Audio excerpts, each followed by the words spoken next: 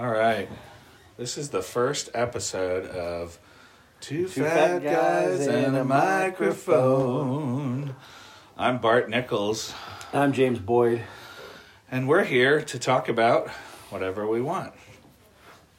So actually, as I was thinking about this morning, I thought, okay, what happens if one or both of us gets skinny? What the hell are we going to call it? And then I realized for myself, I'm probably never going to get fucking skinny again. And then it reminded me of being a kid and I had to wear the husky size jeans and that was like a badge of dishonor. And I looked back, husky, and even my mother would talk to you like being husky was a gateway to being fat. And now all these years later, you know what's a gateway to being fat? Not closing your mouth and not exercising. That's the trauma of years of being fat shamed as a child there, my friend. Yes. So, anyway. So what's in the news? Joe Biden wins South Carolina. Is that going to be enough to move his campaign forward? I don't know. I think he's too old. I think there comes a point in time where you need to recognize that you're better suited to serve people by not serving people at all. And I don't think he's, aside from whether or not it's going to push him forward, I don't think he's doing it for the right reasons. I think he wants his name in the history books again, and I don't think it's going to be something that is going to benefit the country.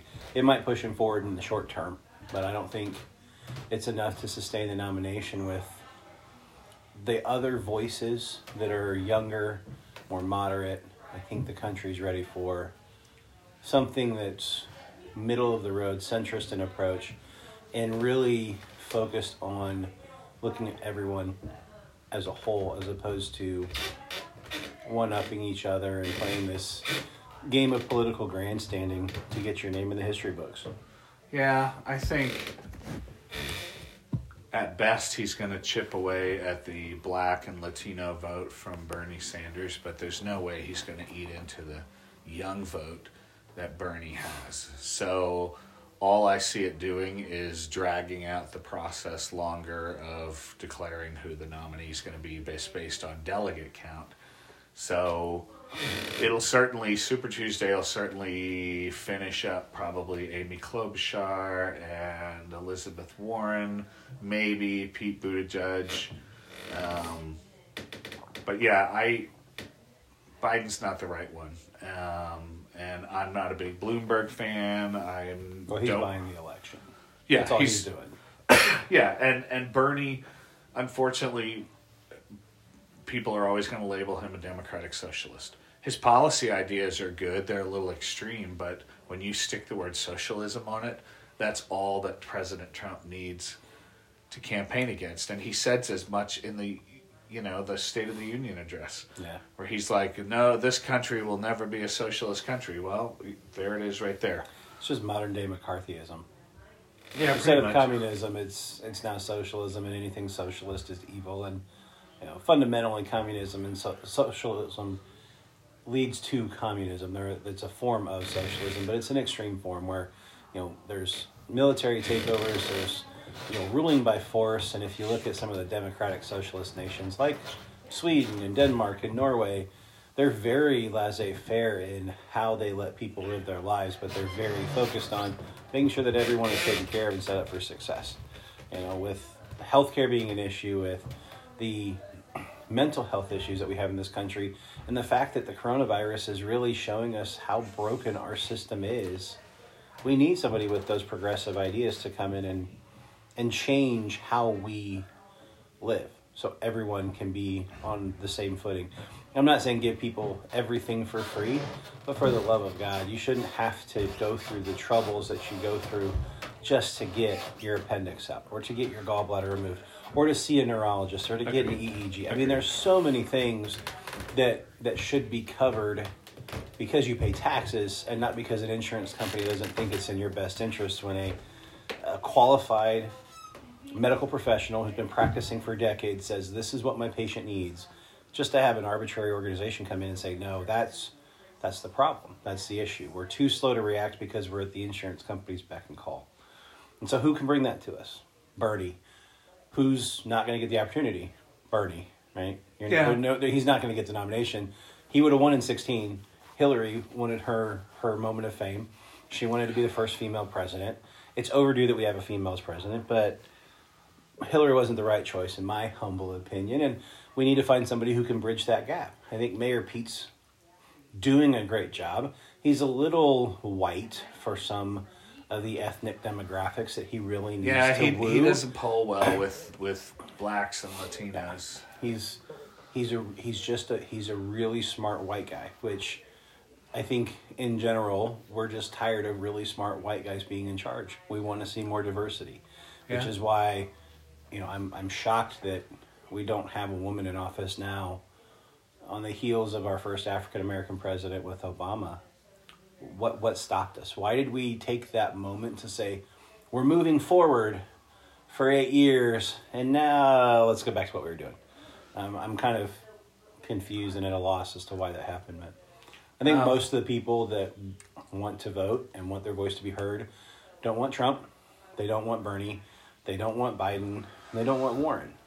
They want somebody who's younger, who's centrist, who doesn't care about the party affiliation other than just getting them in office. They want to work across the aisle. And, You know who the sleeper's been in this whole thing, in my opinion, is Amy Klobuchar. Because she may have thought in the beginning that she could be president of the United States, but I'll bet you dollars to donuts that in the back of her mind, she's like, if I set this up right, I'll be the centrist woman and I'll be a shoo-in for vice president. So she's probably had this in her mind for a while, that on the outside chance she could pull it off in 20, but she'll be a major contender in 24, whether the Democrats get in or not, because she's shown that she can poll, maybe not as high as the other candidates right now, but if whoever becomes a Democratic nominee doesn't pick her for vice president, I think they're shooting themselves in the foot, because she brings that centrist view.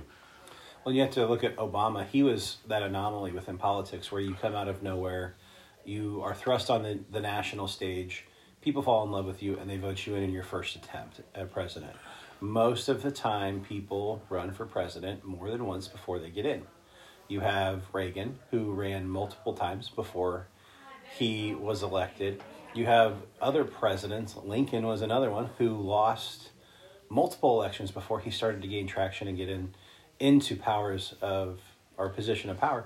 You have to let it develop organically, which is why it's encouraging to see Klobuchar or Mayor Pete and these younger folks in there. They're not going to get it because of the establishment. And the establishment is politics. It's not white, black. It's not male, female. It is the political machine in this country is not set up or motivated to have people who are young. It's about paying back favors. It's about scratching your back when you scratch mine. It's not about helping the nation. It's about fitting the means to an end for a private organization in the Republican and Democratic national committees.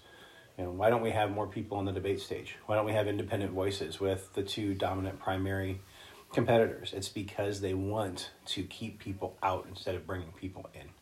Well, sure. And, I look at somebody like Bernie, and he's brought so many ideas to the stage, and wouldn't it have been better if maybe he just focused on one or two, healthcare, for example. It crosses so many boundaries and so many different people. And I was just talking to somebody yesterday who said to me, when I think about things like free college tuition, I'm in my mid-50s. My son's just about to graduate college. What do I care about free college tuition? Yes, do we want people to have chances in this country? That's great. But it's not an issue that I want to get behind. I want to get behind somebody that's got a legitimate chance of taking an idea around, say, healthcare and actually getting it to fruition. But, free healthcare for all or free Medicaid for all, it's not going to work because not enough people are going to get behind it. Well, I think Bernie's problem is he's got, you're right, too many things. And so you can't, what's his policy? Like if you ask his supporters, what is his policy on healthcare? They're going to say healthcare for everybody, but what does that mean? How is he planning on instituting that at a national level? What does it look like for us to really have a robust system that is better than what we have now? ideas are ideas. Let's put it on paper and let's educate people. The good thing that he's doing is he's trying to hit those major population demographics with the different ideas. I think he's got too many things and he's not specific enough. He's a quirky, non-misogynistic, non-xenophobic version of Trump. He's out there, he says things that are outlandish to catch your attention, but where's the substance?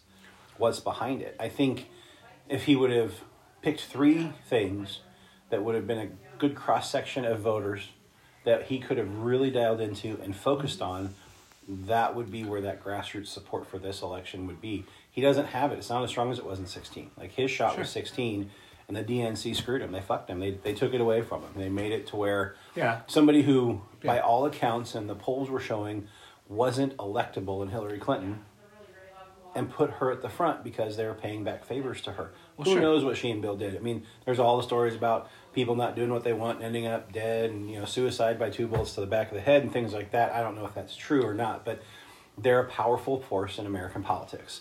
And when they come and do you a favor and they call those favors in, even if it's not the best thing or the most popular thing or the right thing to do, you're going to call those favors in. And if that means you sabotage one campaign to put theirs above it, that's what happened in 16. And it reached far beyond the DNC. I mean, I remember CNN just quit covering things from Bernie.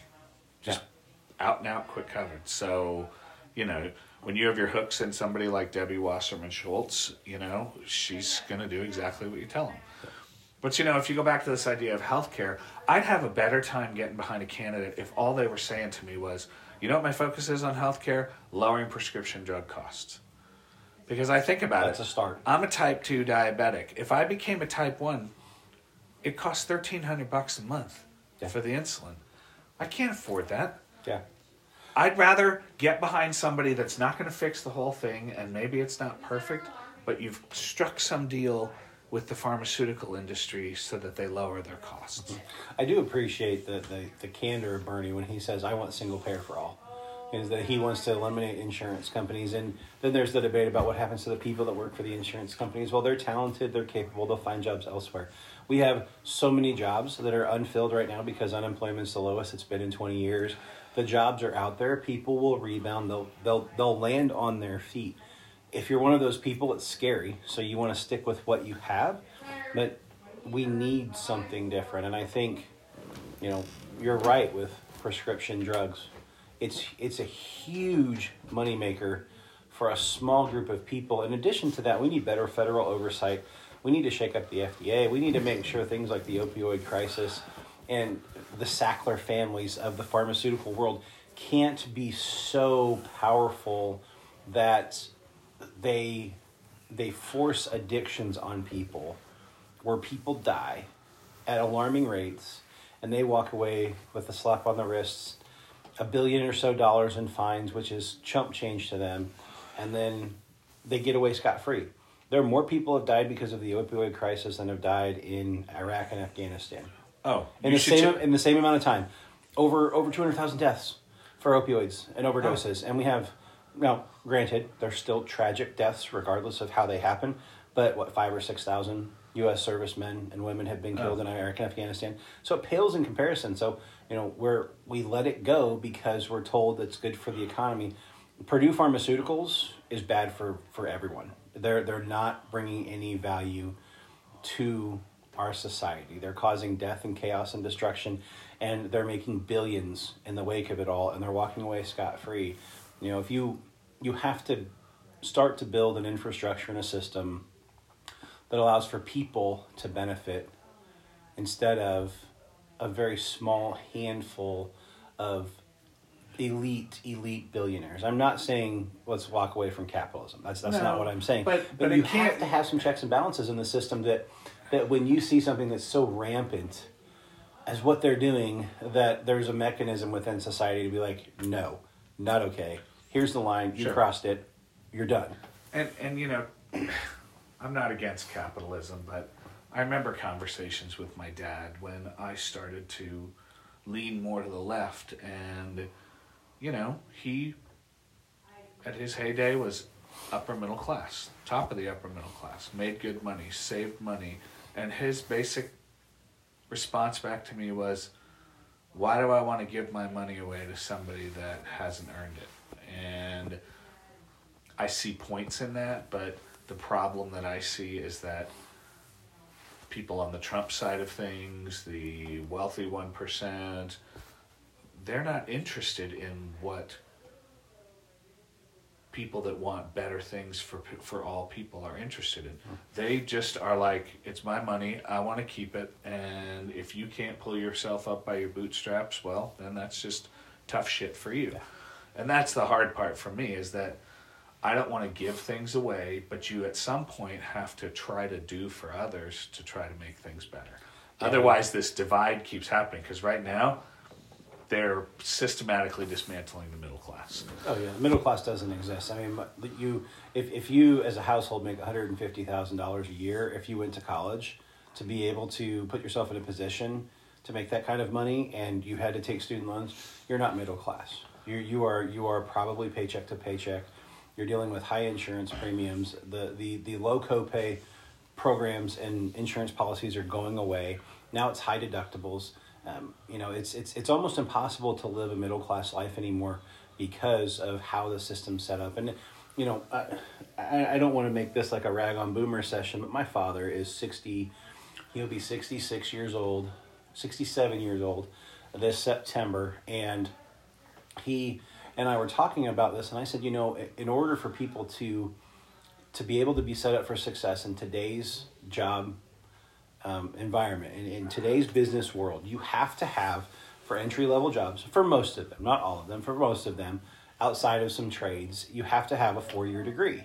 And in order to get a 4-year degree, you have to go to college at state schools. So take University of Kansas, for example. That's where my daughter's boyfriend is going to school. It costs $24,000 a year to go to University of Kansas. Of that, 25% roughly is tuition. The rest is room and board and books and fees and technology and computers and everything else that goes with it. So if you were not from an affluent family and you had to take student loans from a state school, which is a good school, it's not a bad school, but it's not Harvard, it's not the Ivy Leagues, it's not Brown, it's not Stanford, it's not Yale, you're walking out with around $100,000 in debt for a state school. Again, I'm not saying that everything should be free, but if we don't make it easier for people to get the education that's required for most jobs now, how are we expecting them to grow and move forward and to save money? You can't buy a house in your 20s and have a good savings account and have a slush fund and have an emergency fund and doing all the things that, people in the finance world say are what you should do to set yourself up for success financially. If you're saddled with 60, 70, 80, $100,000 in student loan debt when you're 22, 23, 24. There's a reason why young millennials and post-millennials and those the Gen Y and Gen Zers out there are staying at home till they're in their mid-20s. They can't afford it. They have a degree, they make $10 an hour. You can't get an apartment on $10 an hour anymore. You can't pay your bills. You can't. And, I'm a prime example. I'm 55 years old and I'm still paying on student loans from graduate school. That shit's probably going to be with me longer than the luggage I have because it just never goes away. And what they try to do is they'll saddle it up with the next person that's in your family that's alive. So, fortunately for me... Oh, it is. It is. Because statistically, I'll go before my wife goes. Yeah. And they'll just try to come to her and say, well, hey, this is your responsibility now, too. And it's not even that you borrow money for school. Like, I'm okay with the federal government offering... Like, I think grants are underutilized. I think...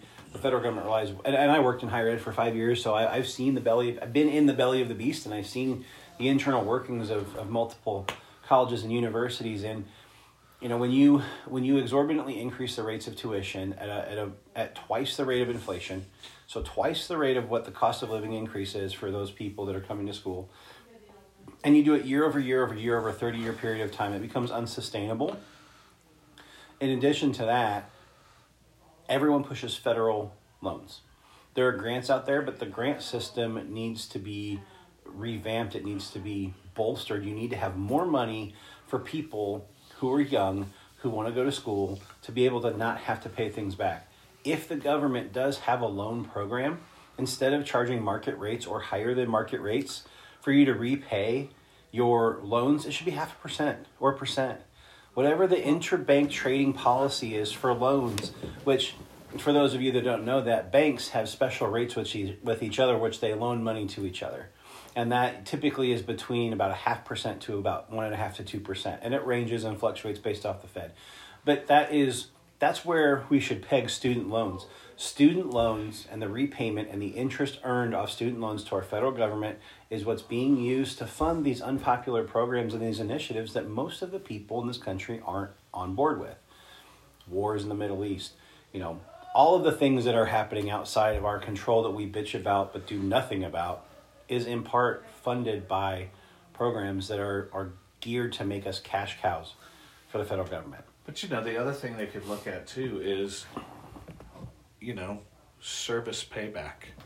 So when I went to college, I got on an Army ROTC scholarship, and the payback for me was I had to give them 2 years for every 1 year of scholarship money that I got.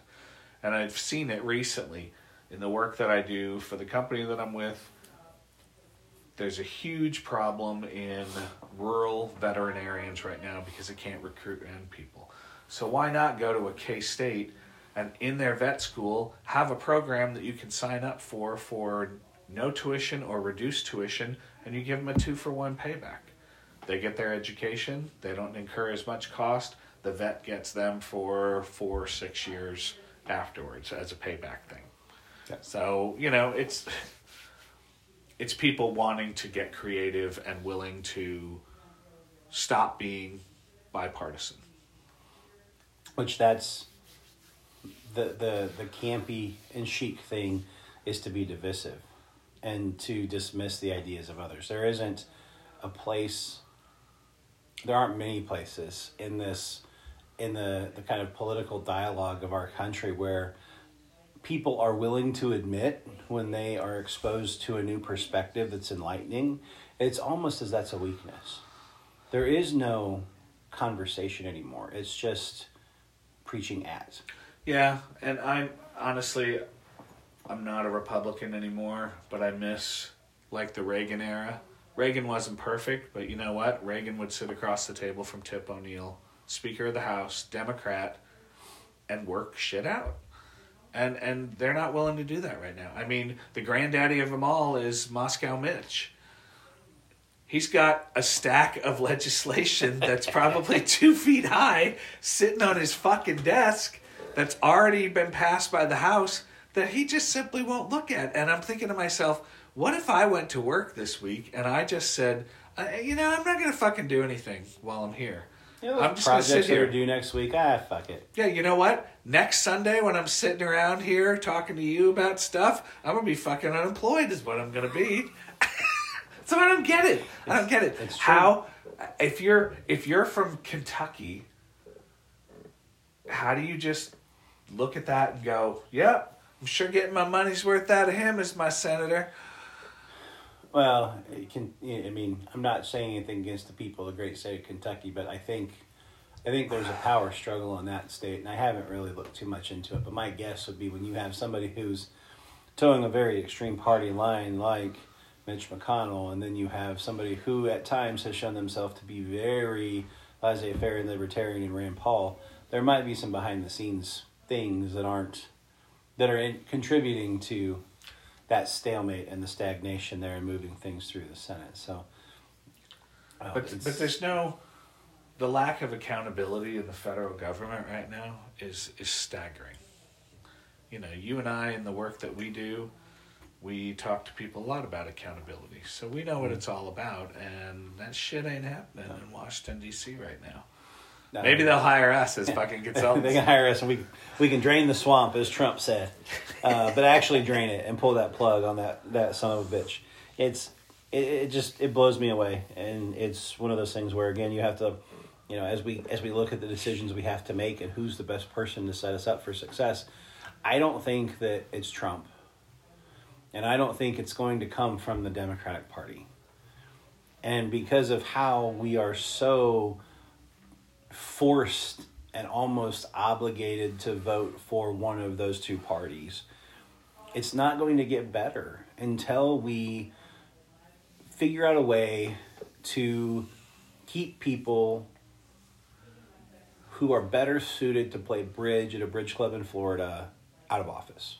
I'm not trying to be ageist, but there comes a point in time where there is cognitive decline as you age. And if you're 70 or 75, you're too damn old to be president. There needs to be an age limit. Just like there is a minimum age to be president, there needs to be a maximum age to be president.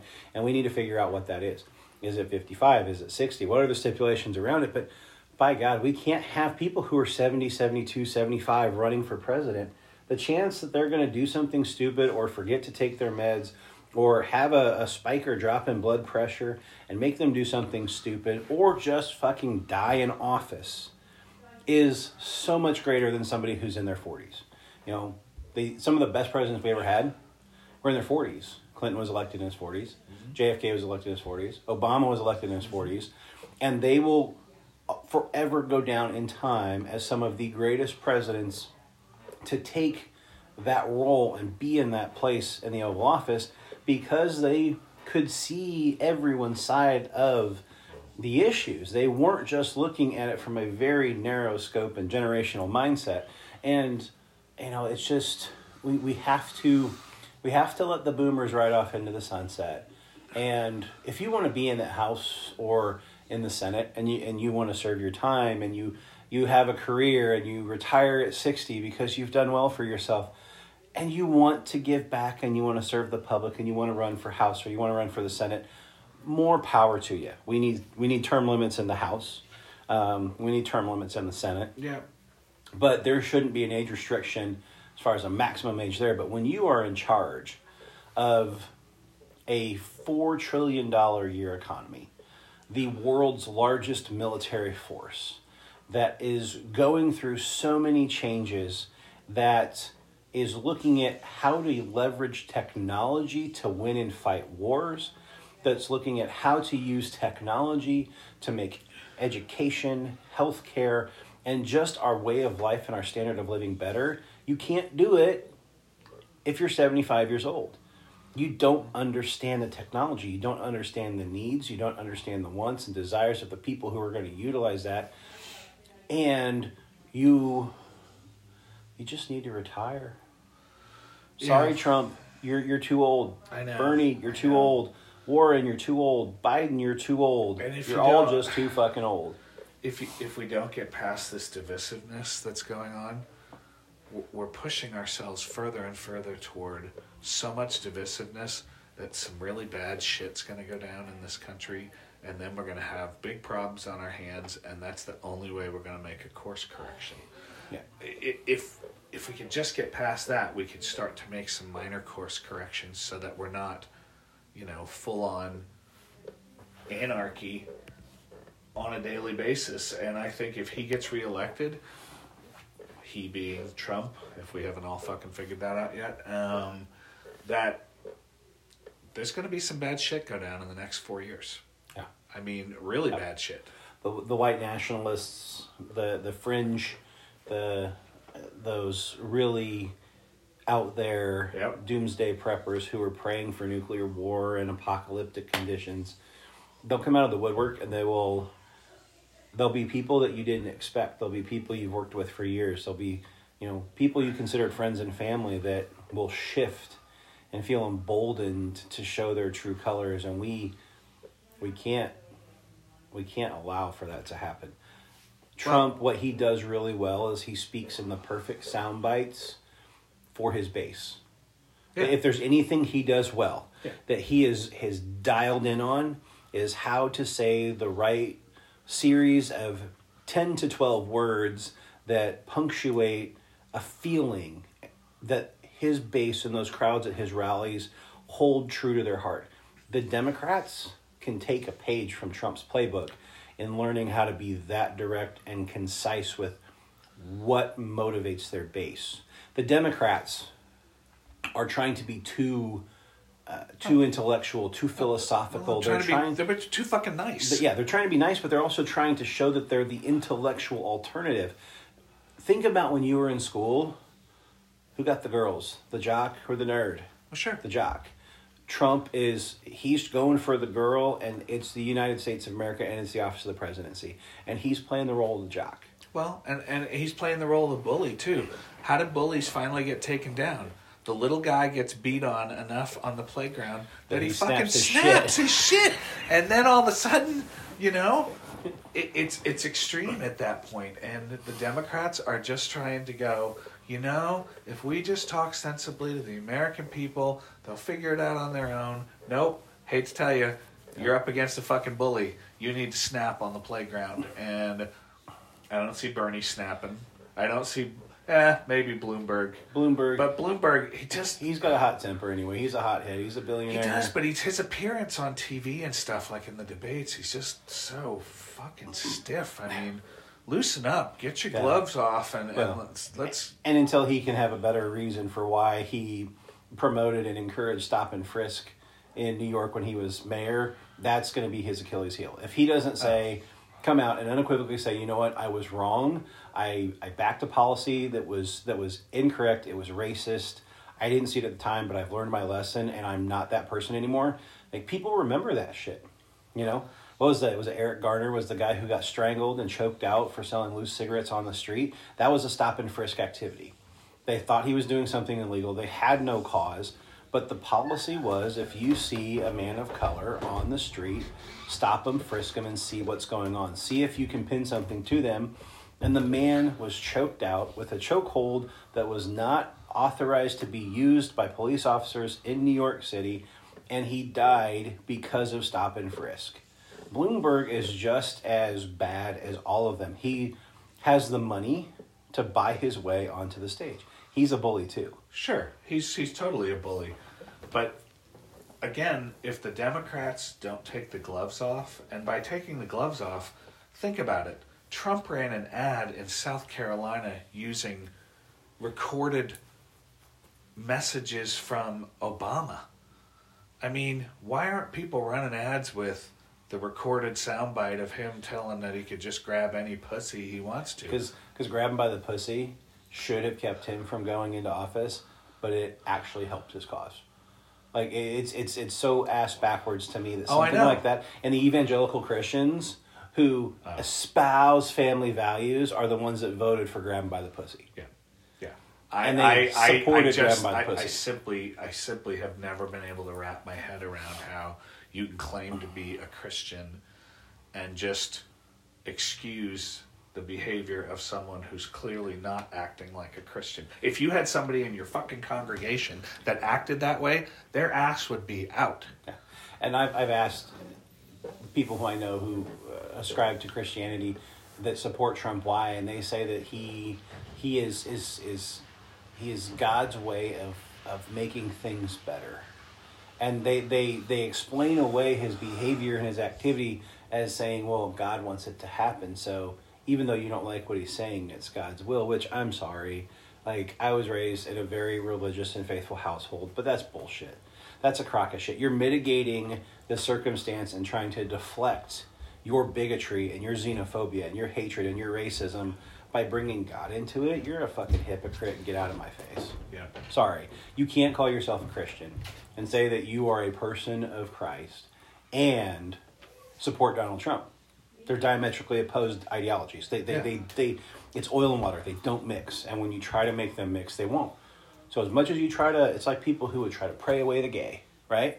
It's that same bullshit that they bring to try to justify their actions and behaviors with religion as a guise, too. Sure, because you never hear him, excuse me, when he's talking out in public, Trump never talks about God. Trump never cites the Bible passages in anything that he's saying. So he talks a good game about, wanting to support all those Christian ideals, but he doesn't act it. He just talks the talk. He doesn't walk the walk. Yeah. There was on Netflix recently, there was a 4-part documentary about Trump and how he rose to power.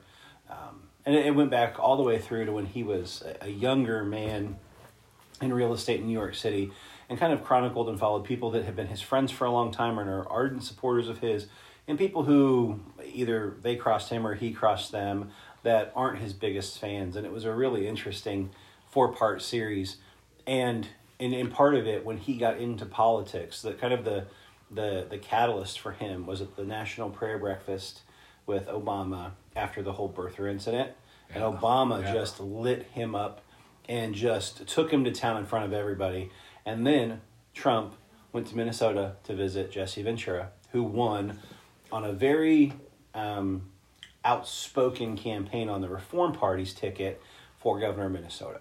And he was really one of the only successful third-party candidates in the last 100 years to win an office that was outside of a local city council or a school board type position. And members of Ventura's campaign said that Trump didn't care about policies.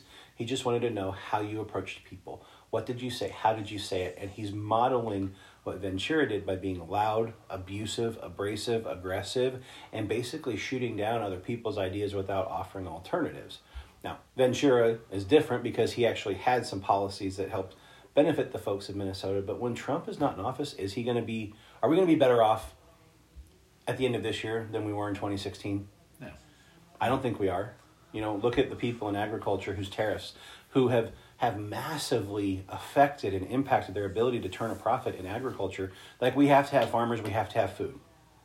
And when you put tariffs on other countries, and other countries say, we don't want your food that you grow too much of, those farmers either have to let it sit and rot in the fields, or they have to try to sell it at a discount, which oftentimes are losing money. In addition to that, there's migrant worker issues because of the wall and his policies on immigration. So even if you had enough crops in the field, you're not getting people to pick it. Sure. And it's rotting in the field. And he's thinking that the subsidies he's giving them is making up for that. We shouldn't have subsidies if he would get rid of the tariffs. Yep. No. Yep. We have another problem there where we have people that don't eat. We have people that are food insecure all over this country. We are not the richest nation in the world. We are not the most prosperous nation anymore. And we are no longer a superpower. That's China. Yeah. China's got us by the balls, and we have to dance their dance. And when we have so many problems at home, somebody who's so reckless with economic punishment of friends and neighbors and allies and enemies, that's not looking at how that trickles into our economy and how that ripple effect influences people all over this country, you have a recipe for disaster. The economy might be better, but it was better under Obama. Like, Obama inherited a shit show. There was a recession. And it took all of Obama's presidency to get it to a place where unemployment numbers were stable, where people's wages were rising, where people were getting raises, where things were starting to be normal again. And Trump is taking all the credit for that. Well, yeah, and he's normalized the behavior. So after, 3 years, people hear this stuff on the news and it just kind of rolls off of them. And with that in place, if he gets reelected, this is where you're going to start to see bigger shit occurring. Mm-hmm. Violence on minorities, violence on homosexuals. And people are just going to let it roll right over. But what he's going to do is, as the violence ramps up, he's going to clamp down more control. So all of a sudden, you're going to start to see your civil liberties dry up. Mm-hmm. And that's where I'm going with the whole idea of it's going to force people into something really bad that does a course correction. My fear is that the course correction is going to be like a Mike Pence Gilead shit, and I'm going to be hanging from the wall, and, my wife, God love her, is going to be one of the Marthas, Yeah. It's a black swan event. It's kind of like the coronavirus is now. When you think of, and I forget the author's name who came up with this. It's not the movie that was out with, was it Scarlett Johansson recently? No, Natalie Portman. Yeah, it's totally different. It's an economic and political kind of philosophy that there are things that are unplanned for that are so great in nature that shake the foundation and core of what you know to be true, that force that massive and substantial change. And we're going to see, and maybe coronavirus is one of them with our medical system. 9/11 was one of those, even though it was tragic and 3,500, 3,800 Americans lost their lives on the attack on the Twin Towers. Those are those events that make everybody wake up at the same time, or simultaneously 330 million people are like, whoa, like something has to change. And you're going to see something like that, and probably multiple things like that if Trump's reelected. Yeah, for sure. I don't like being doom and gloom, but there's nothing. The people that are coming out of the woodwork now are the tip of the iceberg. You know, there's more termites in the foundation of that ideology, and then once Trump is reelected, he's going to fan the flames, he's going to stoke the fires, he's going to knock those walls down, and everyone's going to come out of the woodwork. Well, sure, the really well-organized wackadoos are going to come out. Yeah. The really serious neo-Nazis, the militias. Right now, you've just seen your garden variety. I mean, look at any footage from any Trump rally. It's just your garden variety. Get my tiki torches. Yeah, hillbilly, racist fuck that, you know, just is a little more emboldened to complain about things, you know? So. Yeah, and you're going to see people, and these aren't going to be the people that are hiding behind their computers and their keyboards.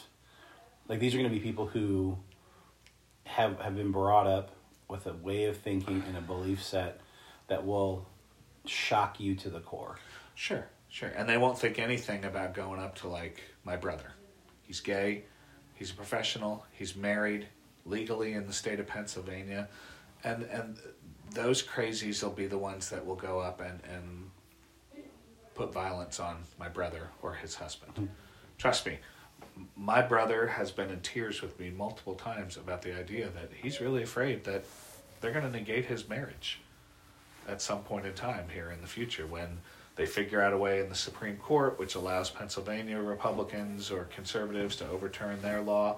And you're right, that people are just going to go out there and they'll be emboldened to do shit that beforehand was completely unacceptable. Yeah, I bet the Klan is loving this shit, dude. Oh, yeah. This is like the Klan. This is David Duke's wet dream is what it is. You got people who are steaming their hoods and they're ready to go. Hell yeah. And the Grand Dragon Wizard fucks are out there. Yeah. I mean, they're circle jerking at their little parties around, burning crosses and shit. They are ready. They're just so primed to come. Dry cleaners around the South are going crazy right now because they're bringing them in and going light starch on my hood and press them nicely for my Sunday rituals. I know. Lumber Liquidators has got their fucking pine boards on sale for crosses. Yeah.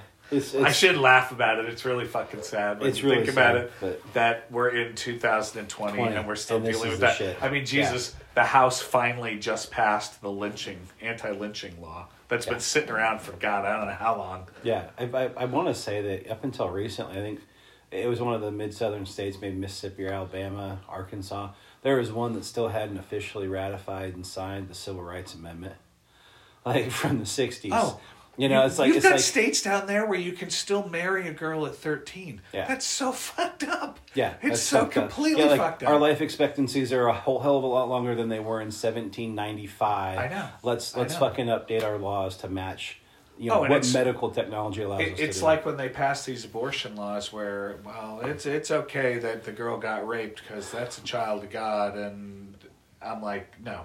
It's not okay that the girl got raped. So if the girl was a child of God, God would never impose that upon somebody that he made in his image to carry a child and to raise a child that was forced upon her by some horny, drunken piece of shit that thought she was a hot piece of ass. They thought they could just grab her by the pussy too, and now she's got a kid.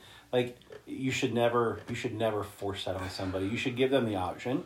You should never force that on anybody. I mean, think about it. In 80 years, we've gone from that we have nothing to fear but fear itself to it's okay to grab by the pussy. Yeah. And holy shit, it just blows my mind that, we haven't evolved further than that. We have plenty of reasons to be fearful, but I think we also have plenty of reasons to be optimistic and hopeful too. Yeah, but we're going to have to encourage the younger people. They have to step up. They have to step up. Mobilization for Gen Y and Gen Z is so different though than I'm on the front edge of the millennial generation, Gen Y, and I work with folks who are newly graduating in the workforce. Their understanding of how to connect and how to network is vastly different than mine, and we grew up with the same technology. They just had it younger. the way that they mobilize isn't through, marches in the streets and hitting the wall in the National Mall in Washington and holding up signs and picketing. They're digital all the way. And so how do we get that group to get out in the streets? How do we get them to use something more than just Twitter or Facebook or Instagram or TikTok? How do we get them out of that digital space and get them engaging in the real world? That's the key. Yeah, it's getting more younger people, and by younger I mean in their 20s, that want to be the next AOC and run for office. Because you hear on the news that they're all super supportive of Bernie, but I don't ever see video bites of young people out there campaigning. I see baby boomers, I see Gen Xers, I even see some of the millennials out there that you see are supportive of Bernie, but I don't see like 18, 19, 20, 21-year-olds that are actively out there mobilizing. They grew up in a time where they saw the writing on the wall and they saw the bullshit behind the scenes. They went to Oz and they pulled back the curtain and they saw what was fucking behind there. It was just a little shrill little man that was calling the shots. They watched their parents lose their houses, lose their retirements, lose their jobs, lose everything in the recession of 2008. They looked at the promises that society had made as far as how to live a good life and what's out there and go to school and all that. They see through the bullshit. So until you can get somebody who also sees through the bullshit and can connect with them, that's when change is going to happen. That's why AOC is so popular. I mean, she called it for what it is, and she said, no, everything's fucked, the system's broken. Here's what we need. This is what we need. And she was a bartender, unknown, against an incumbent representative in New York City, and won. And is blazing trails within politics in this country. Well, and so I love her or hate her. Yeah, that's love the her or truth. hate Like her. that's what she's doing. You can love her, you can agree with her, you can disagree, but you have to look at what she did, and she spoke the real truth of people in this country. Yeah. And people were like, "Yes, you're right. I'll vote for you." And that's all it takes. But getting through the political quagmire and the bullshit to find those people and give them the platform, that's the problem. It's not there. And, she's shown that people are capable of doing that. It's just a matter of, can we get more young people to get out there and actually run for office?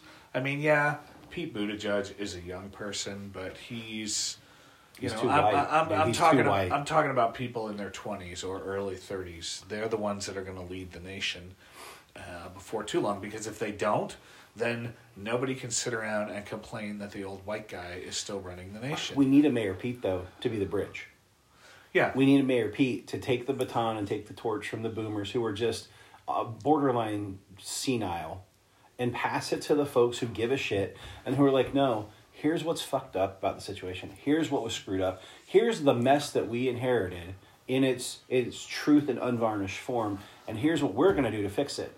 The rest of us who contributed to what's happening now need to be comfortable in giving those younger generations, those younger folks the reins and be like, we screwed it up for you.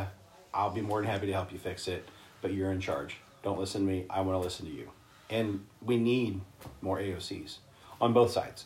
Yeah. Not just on the left. We need them on the right. We need centrists. We need libertarians. We need Green Partiers that are young, ambitious, willing to have a conversation, but holding firm to the truth of what's happening now, which is climate change, which is healthcare, which is unnecessary and incessant wars in Iraq and Afghanistan. If Iraq and Afghanistan are our targets, why are we bombing shit in Syria? Like, it doesn't make sense. Bring that money back. We have bridges and roads and infrastructure that are on the verge of collapse. It'll cost, if we would have put the money that we spent in the Middle East on wars into infrastructure in this country, we'd have high-speed rail coast to coast. We could have had high-speed rail coast to coast after trillions of dollars of bombs have been dropped. I know. In the Middle East. Like, where are our fucking priorities? Where are we spending money as a country? That's where our priorities are. And right now, our priorities are nation building and bombing hospitals in Middle Eastern countries who really, when we look at it, don't have any strategic, geographic, natural resource or political value to this country. We're just out there because we've got bombs and You know, there's a surplus today, kids. Let's bomb some shit. I know, and it's old white guys. I mean, it's embarrassing for me to be an old white guy because we got a bad rap. Most of them are just that way. There's some validity to what people think about white guys in this country. Oh, We've had power for way too long. for sure. Far too long. It's time to. I am gladly willing to vote for anyone who's not an old crusty white guy, as long as they want people to be healthy and get health care, either free, a single payer that's affordable through our taxes, that they want to stop fucking wars in the Middle East and bombing shit, and that want education to be affordable so people can get the means and resources to live a good life and to rebuild the middle class. Yeah. If you came to me as a candidate, gay, straight, white, black, purple, green, blue, alien, I don't give a fuck. If you came to me and said, this is what I'll do for you, you have my vote. You like, hands down, you have my vote. I might not agree with everything outside of that, but if you said, those are my 3 policy positions, I have a 3-plank policy plan, these are what I'm going to focus on, and here's how I'm going to do it. You have my vote all day long. I will knock on doors. I will hand out flyers. I will hit a phone bank for you. But we're not seeing that. It's little bits and pieces here and there, but we need that in one person. Yeah. I think this election is going to be the bridge for 24, which is you're going to see a lot of young people in the 24 Especially election. if Trump's reelected. House, Senate, President, you're going to see that. Yep. All right. All right. We've had a good run here. Yep. This is a good one. If you're listening to this out in the ether of the internet and the interwebs, we appreciate you spending some time with us. Let us know your thoughts and comments. Let us know if we suck or if we're awesome or anything in between. And we'll be back at you with another episode here soon. This is the conclusion of the inaugural episode of Two Fat Guys and a Microphone.